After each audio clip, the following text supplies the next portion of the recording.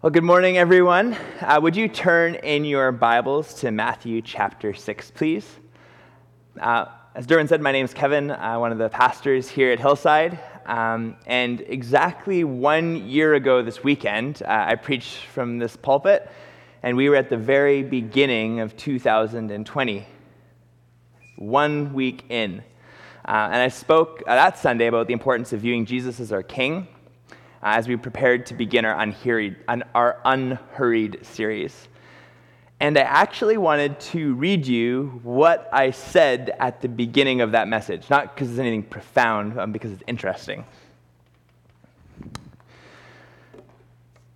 So this is what I said on January 12th, 2020. How are you this morning? Have you survived this week?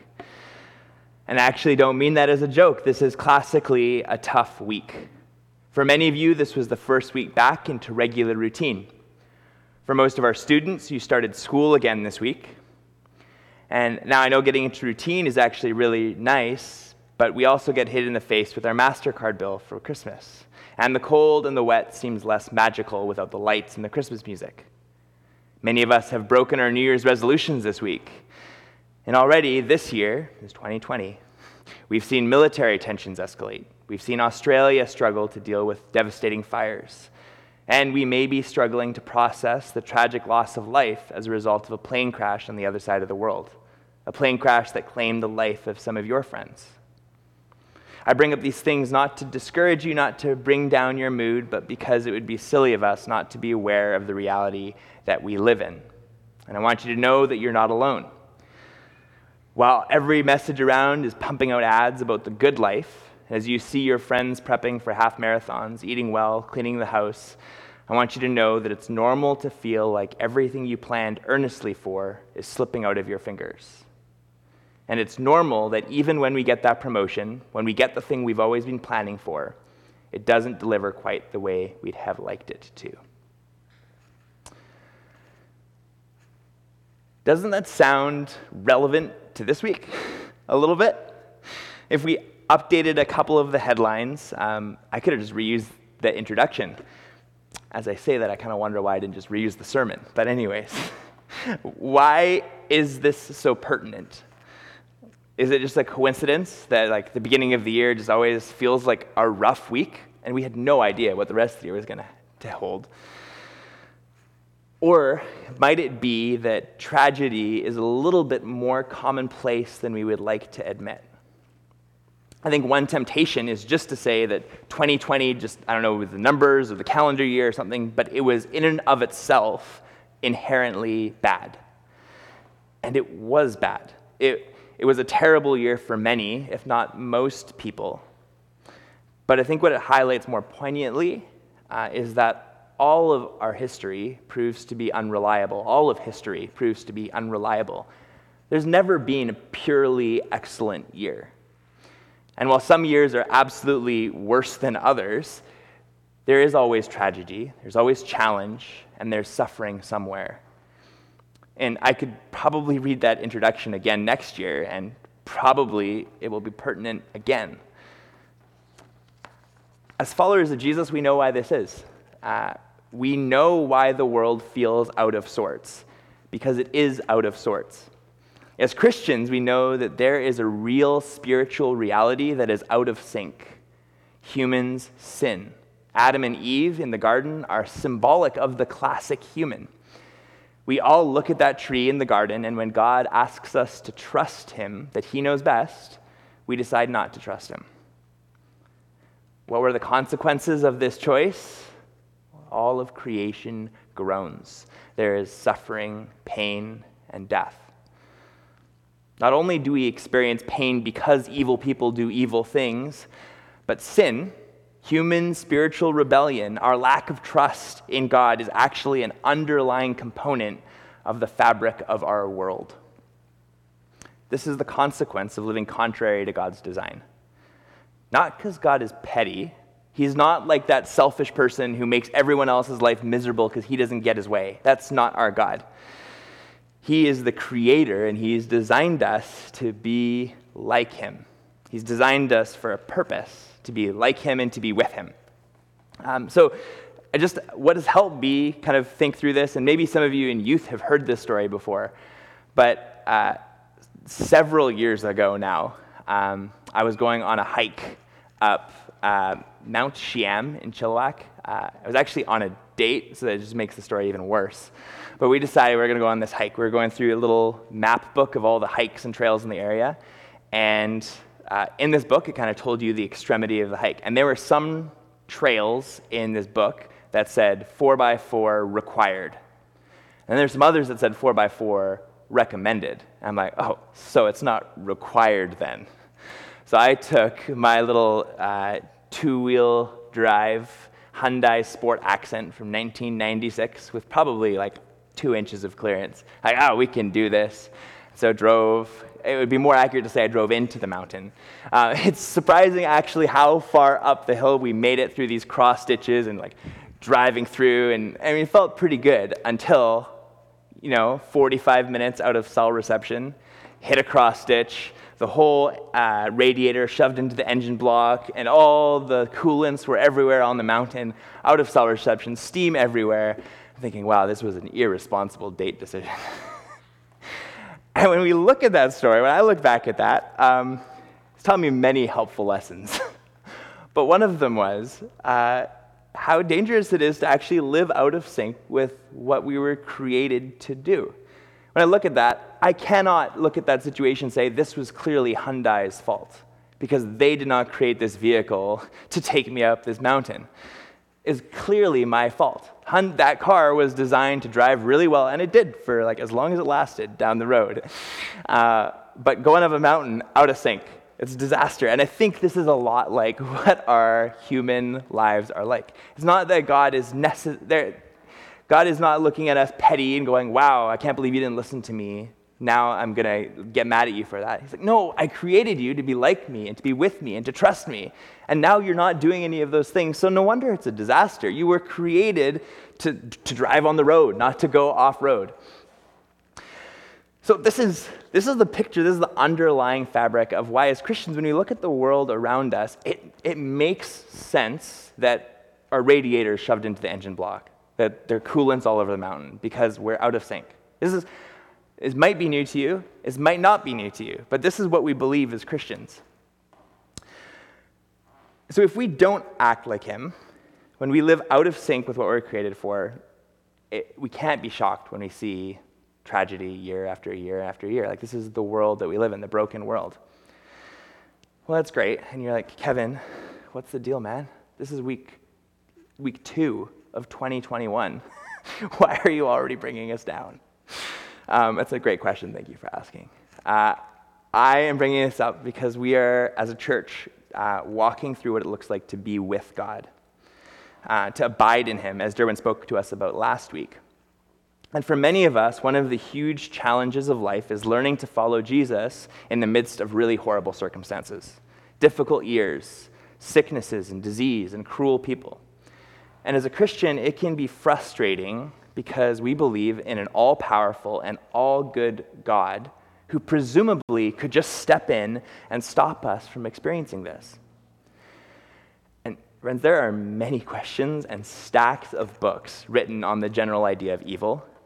There are many questions that you might have, and we will not cover all of them, or even most of them.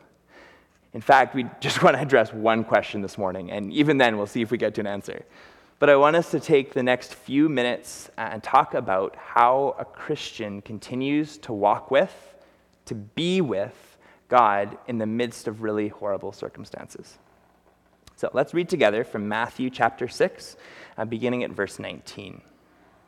I'm reading from the New International Version. I'd invite you to stand as we read God's word.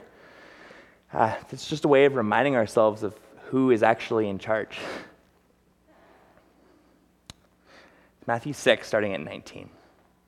Do not store up for yourselves treasures on earth, where moths and vermin destroy and where thieves break in and steal, but store up for yourselves treasures in heaven, where moths and vermin do not destroy and where thieves do not break in and steal.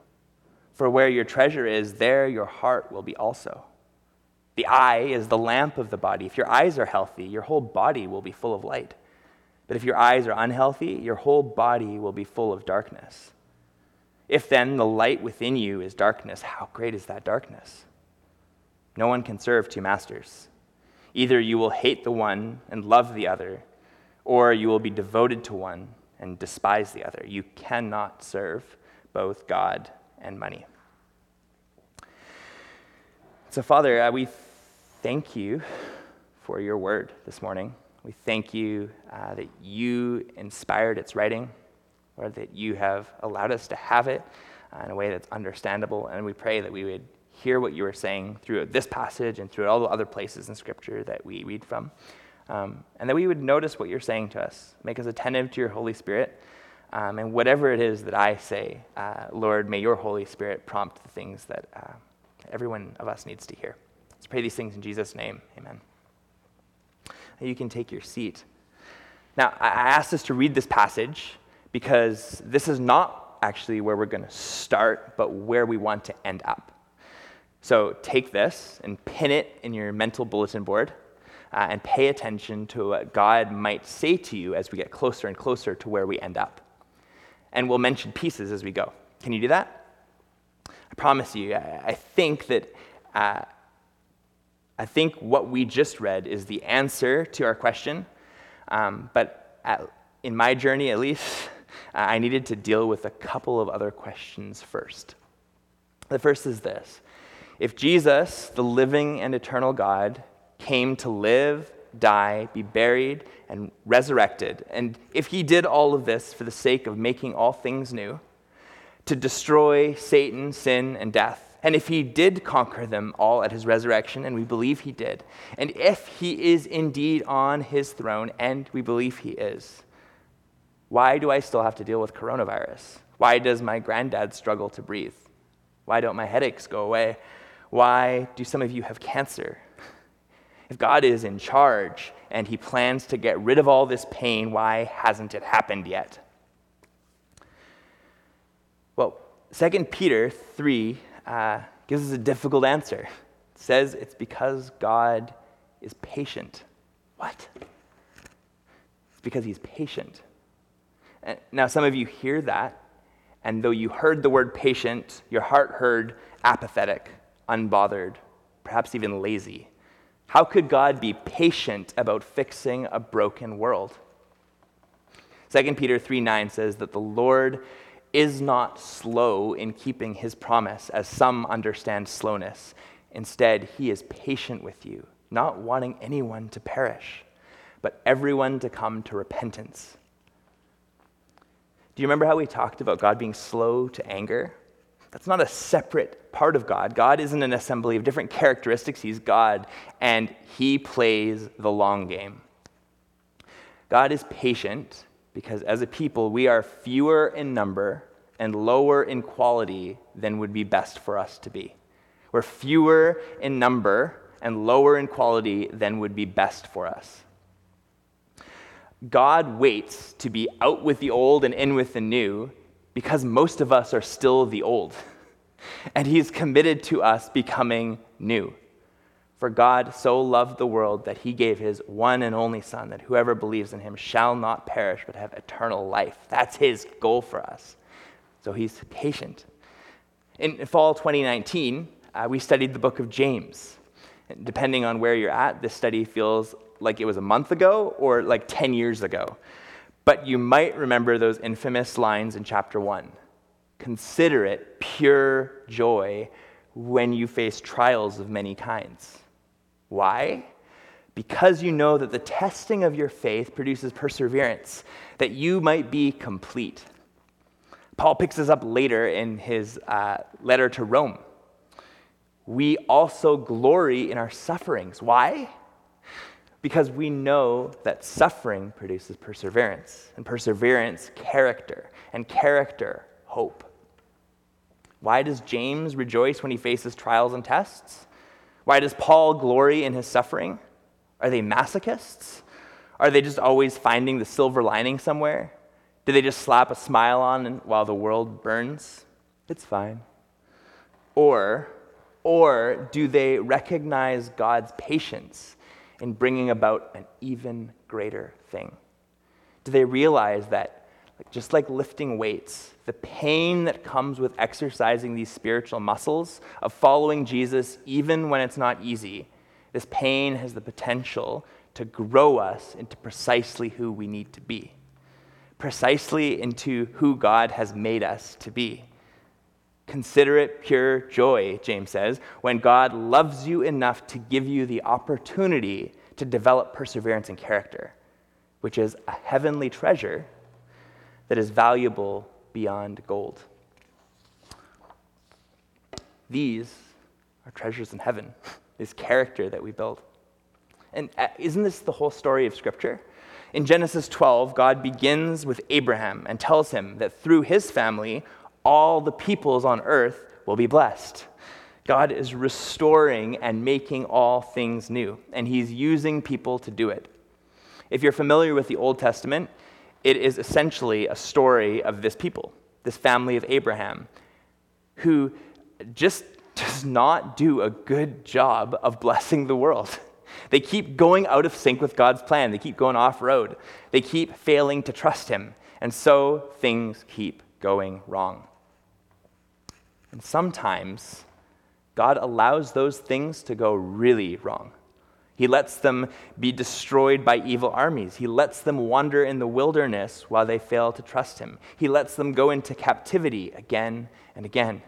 He lets their dream of political success crumble to pieces. And it's not because he's fed up with them. If he was fed up with them, he would have just let them be. He would have chosen someone else who might do a better job. He's not fed up with them. He is full and overflowing with a rich and faithful, steadfast, unfailing love and goodness kind of faithfulness for them. And he's committed to their well-being and the well-being of the world that he wants to bless through them. Maybe you've heard the blessing of Aaron over Israel. Actually, you did hear it because Laura just quoted in her prayer where he says, "The Lord bless you and keep you. The Lord make his face shine on you and be gracious to you. The Lord turn his face toward you and give you peace," which is wholeness and completeness. When Israel ends up in captivity, when Paul ends up in prison, when the church gets oppressed by the government, friends, this is not God being apathetic. This is God not giving up. This is God keeping his people. This is God bringing about whole restoration to a broken world. Your kingdom come, your will be done on earth as it is in heaven, which is, by the way, the prayer just before the passage that we read. Sometimes I know that you are praying for me because you tell me you're praying for me. Thank you. Sometimes I know you are praying for me because my life gets more difficult. Not because God is sadistic, but because he'd actually rather me become who I am supposed to be, like him, than to let me stay content in sin. So when you pray for me, when you pray for others, God listens. And if you're praying that I become more like Jesus, when you pray for a revolution in the human heart, he acts. And he'll wrestle us away from our own self-obsessions at all costs. This is God's goodness. Parents, I think you know what this is like. You sit in the constant and persistent battle of making your child's life enjoyable while making their future beautiful. You know that if you only pay attention to the now, what their life is like now, their now will be the only thing that is going to be good. Great, they got all the candy they wanted, but none of the teeth that they will. The long game focus is the difficult yet super important perspective if you're going to raise a healthy and well-adjusted child. Athletes, bear with me as I imagine what it's like to be an athlete. I assume that you know that if you want to be happiest right now, you do whatever you want in the right now. If you want to win the race, the game, the tournament, you need a long game focus. You work out early in the morning when you'd be happier sleeping. You take one portion of dinner and skip dessert when that raspberry cheesecake looks so good. God plays the ultimate long game. The one who was and who is to come looks at the entire span of history and views you not just as a blip on the radar, but as a God-imaging, sacred human who's created to reign with him for all of eternity. This is what we were created for. Paul gives Timothy this trustworthy saying in chapter 2 of his second letter, where he says, if we died with him, we will also live with him. If we endure, we will also reign with him. If we disown him, he will disown us. If we are faithless, he remains faithful, for he can't disown himself. God is the most faithful and patient of all fathers. Parents who have sleep-trained their children know how painful it is to hear your child cry in the middle of the night, and everything in you wants to just immediately make it better. But because you care about them, it's your profound love for them that stops you from rushing in there. This is not a comment on sleep training or whatever. You do you. But you understand the metaphor. Imagine God, our Father, and imagine the sacrifice he makes every time he allows us to suffer. Imagine the perfect father heart of God being torn to see us deal with 2020. While his patience, his knowledge of the end, his profound love for us, that all stays his hand. We actually read in chapter 12 of Hebrews that we should endure hardships as if they were discipline from a father who loves us.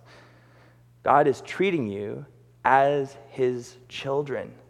The Lord disciplines the one he loves, so do not lose heart when he rebukes you, for later on it produces a harvest of righteousness and peace for those who have been trained by it, because that is the best thing for us. Before we just continue, I want to clarify a couple of things. There are certainly more complexities to how all this plays out. And a danger is to take this to an extreme, to believe that every hardship or difficulty is directly linked to a sin that probably I or someone else close to me committed. Jesus was asked this very question. Why is this person blind? Is it their sin or their parents'? Well, all that we can ever say about hardship is that it is directly linked to sin in general. Because humanity is broken, and because a lack of trust in God permeates everything, things will be difficult. But the opposite danger is also tempting, to be like Job. He did nothing to warrant suffering, but he experienced a lot of it. But his response was, I'm so perfect, there's no way God could have done anything to teach me or refine in me. Sometimes God will give us a particular hurdle to wake us up from personal sin. If you have a persistent, ongoing sin behavior in your life, you might be going through suffering because God is desperate for you to stop. Because he loves you. And he doesn't want you driving your car into the mountain. And sometimes suffering is just a general reality of our world that reminds us just how bad sin is. And it's an opportunity for us to use it to become more like Jesus. The reality is God allows us to go through tests so that we might grow through tests. Whether a test or circumstance is directly tied to a sin in our life or not, we still have not arrived at the end goal. We are not where we should be. So there's always an opportunity for growth. Is evil good? No. No, just because there's good out of evil, does this mean it's good? No, do not hear me wrong in that. Is God so good that his goodness is greater than evil's badness? Yeah. Check out the cross. How were we brought into a revolution of life? Through death, through hijacking death itself. And we're even told that we can be like Jesus in our suffering, to be like the crucified king. God will not let evil win. He cannot. And so he actually takes the tools of evil, death, pain, suffering, and cruelty, and he says, even those will be used to bring about more goodness. this is great. But you kind of go, that's neat. In this room, that might seem like it makes sense. It might make sense. It makes sense to my brain. It might be compelling. I believe it's truth. But we collectively went through a horrible year last year, and our response is just that God's patient. To me, that makes sense, but I'm not sure that I can do it. I'm not sure that I can remember this. How do I handle this? Is it just my brain? How do I handle this if this is the new normal? How does the persecuted church wake up every day ready to die? How do the poorest of the poor not die of despair? How do our brothers and sisters in Dahuk worship when they are just trying to survive in a refugee camp? How did Paul sing and rejoice when in prison as the imperial powers of Rome crushed down on them? This last year has been horrible, but it's actually not unique. It's actually not unprecedented. For most of history, and for many in our world, death, poverty, evil, and hatred are the norm. And God has been faithfully patient because what he is up to is worth him waiting for. So, what do we do about it? Should we pray for better circumstances? Well, can we hope for the end of COVID? Yeah, absolutely. Scripture is full of people praying with hope for the removal of suffering and the removal of horrible circumstances. God is doing that all the time. Remember, he is making all things new. That's where we end up. We absolutely can hope for better circumstances, but we cannot put our hope in them, in things that are on earth. Because if 2020 has taught us anything, the things of earth are so unreliable. So what is our reliable hope? It's in heavenly things. And how do we do this? Because it can't just be something we know is truth. We need to learn how to live it. Well, this brings us back to Matthew. Remember? It's on your mental bulletin board. Darrell Johnson calls the book of Matthew a manual for the Christian life. And that's why we read it at the start. So if you close your Bible, turn back there. We're in the middle of the Sermon on the Mount. And I want you to just see the pathway of growth that Jesus guides his followers on. He starts in chapter 6 by talking about generosity, about financial sacrifice, and then about praying for God's vision to be accomplished, a sacrifice of our own will, and then about fasting, which is a physical sacrifice. Why? Because we need to train ourselves to remember that our hope is not in these things. Our hope is not in our finances, but we forget. So we give our money away to teach us that that's not where we get our hope. We'll be okay without it. Our hope is not in getting our own way, but we forget. So we give our independence away in prayer. We ask for God's will to be accomplished in our community. We'll be okay if we don't get our own way. Our hope is not in having enough food or comfort, but we forget. So we take regular breaks from eating to teach us that fulfilling our desires is not where we get our hope. We'll be okay without it. That's actually what we're doing as a whole church every Tuesday, starting just last week.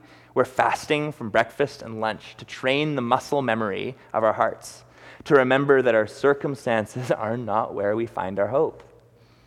Don't store up for yourselves treasures on earth, where moth and vermin destroy, where thieves break in and steal. But store up for yourselves treasure in heaven. Place your hope in what will not disappoint. Don't put your RRSPs in fresh-cut flowers.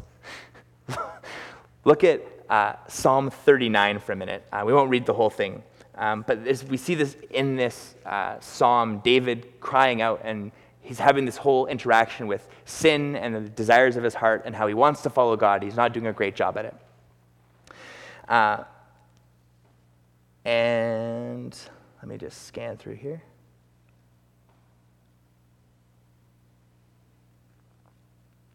There we go. So in verse 11, David actually asks, God goes to God and he, in his asking for God to help him get back on the right way, he says, when you rebuke and discipline anyone for their sin, you consume their wealth like a moth. Surely everyone is bed of breath. So I'll continue in verse 12. Hear my prayer, Lord. Listen to my cry for help. Do not be deaf to my weeping. I dwell with you as a foreigner, a stranger, as all my ancestors were. Look away from me that I may enjoy life again before I depart and am no more. So David in this psalm, again, he's in this perspective of, wow, like, I need to get away from my sin. And he's actually ashamed at the end of the psalm. He's like, Lord, turn away from me. I'm not good enough to be like you.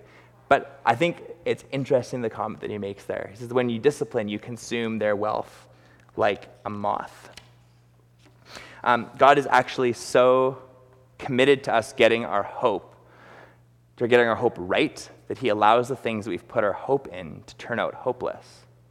He sends the moth sometimes to chew it up, to wake us up. So Jesus in Matthew 6, he knows this psalm when he says, look, moth and rust destroy the possessions that you have, the things that you've put all your hope in. In Revelation, it's not the moth, it's the trumpets that signal difficult times, to wake the people up, to call us to put our hope in the right place. Because without being reminded, we're bad at putting our securities in the right place. Jesus calls us to see and to orient our lives around the way that we see through heavenly lenses. I guess the next part in this passage is the eyes are the lamp of the body. What you see is what you get. The things that we set our eyes on determine where we place our hope. Are we looking to Jesus or to circumstances? Well, let's practice looking at Jesus through generosity and fasting and praying. Friends, I want to urge you. You cannot hold on to the consumer culture of our society and also serve the Lord. Nor can you put your hope in the systems that you just hope will deliver all your consumer needs. Whether they're politics or religious systems that promise earthly prosperity, you name it. You will fail the test if this is how you orient your life. When you come to suffering, you will not continue to walk with Jesus, because if all of your hope is in the things that can fail, they are going to fail you. I promise you. I'm so sorry, but I promise you, your money is going to fail you. Your clothes are going to fail you. Your status is going to fail you. Anything you put your hope in that is not on the eternal God will fail you. That's why Jesus says no one can serve two masters. Either you will love one and hate the other, or you will be devoted to one and despise the other. And if it wasn't clear that money and possessions was the one we're most obsessed with, he adds, you can't serve both God and money. And it's there, after telling us where to place our hope, he goes on in Matthew 6 and says, so do not worry about your circumstances. If you have this kind of hope, do not worry about your life, what you will eat or drink, or about your body, or what you'll wear. Isn't life more than food and body more than clothes? Look at the birds of the air. They don't sow or reap or store away in barns, and yet your heavenly Father feeds them. Are you not so much more valuable than they? Can any of you, by worrying, add a single hour to your life?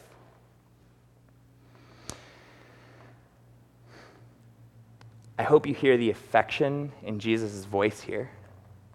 When we think about God's patience in growing us through the suffering of this world, we can perhaps imagine that he's cold and he doesn't care. Nothing could be further from the truth. There is a reason he calls himself our Father. When I was little, at my parents' home, we had a wood-burning fireplace, and it'd get really hot. And the way the house was built, there wasn't really a way we could secure it. And so as a toddler, once I started to crawl around, they needed to teach me. I was probably 3 or 4. It's not like totally a toddler, but they needed to teach me, Kevin, it's dangerous there. Don't go there. And so what they did is in the most loving thing possible, they put their hand here and held my hand and brought their hand close to the flame. So my hand could feel some warmth. enough to know you shouldn't go there. As profound as that their hand was first before mine. That they're bringing me to remind me of the suffering that's potential there, but they're going there first. To say, Gavin, this is dangerous, stay away. Our God is not one who does not care about our suffering. He's not just practical, get them to the character. He knew what it would be like, and so he actually entered it himself. He put himself always closer to the fire. At the end of Scripture, we see him enthroned as a conqueror, but pictured as a slaughtered lamb. This is how God has loved us. After Paul talks about suffering leading to hope in Romans, he says this: hope does not put us to shame because God's love has been poured out into our hearts through the Holy Spirit, who has been given to us. Because you see it just the right time. While we were still powerless, Christ died for the ungodly. He's promised to never leave you or forsake you. Whatever suffering you are going through, if you turn away from this world and turn toward him, I promise that you will find Jesus Christ, the risen Lord, sitting beside you and weeping with you. Wounded just as you are, sympathetic to your pain, in fact, sharing it with you. He loves you. Oh, how you need to know that any and everything you may experience will never be wasted because of his profound and patient love for you. I'm going to pray and we're going to respond in song together. Father God, we thank you that you patiently love us. God, that you know that to just bring full restoration, you'd have to actually get rid of us too. But you are renewing us and shaping us and forming us to people who look at your image. And God, it is hard for us to look at difficult times and rejoice. But I pray that you'd give us lenses that see the way that you see.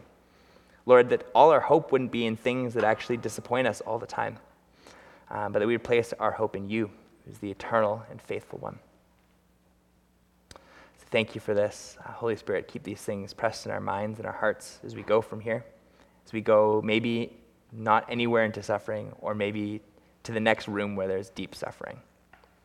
So pray these things in Jesus' precious name. Amen.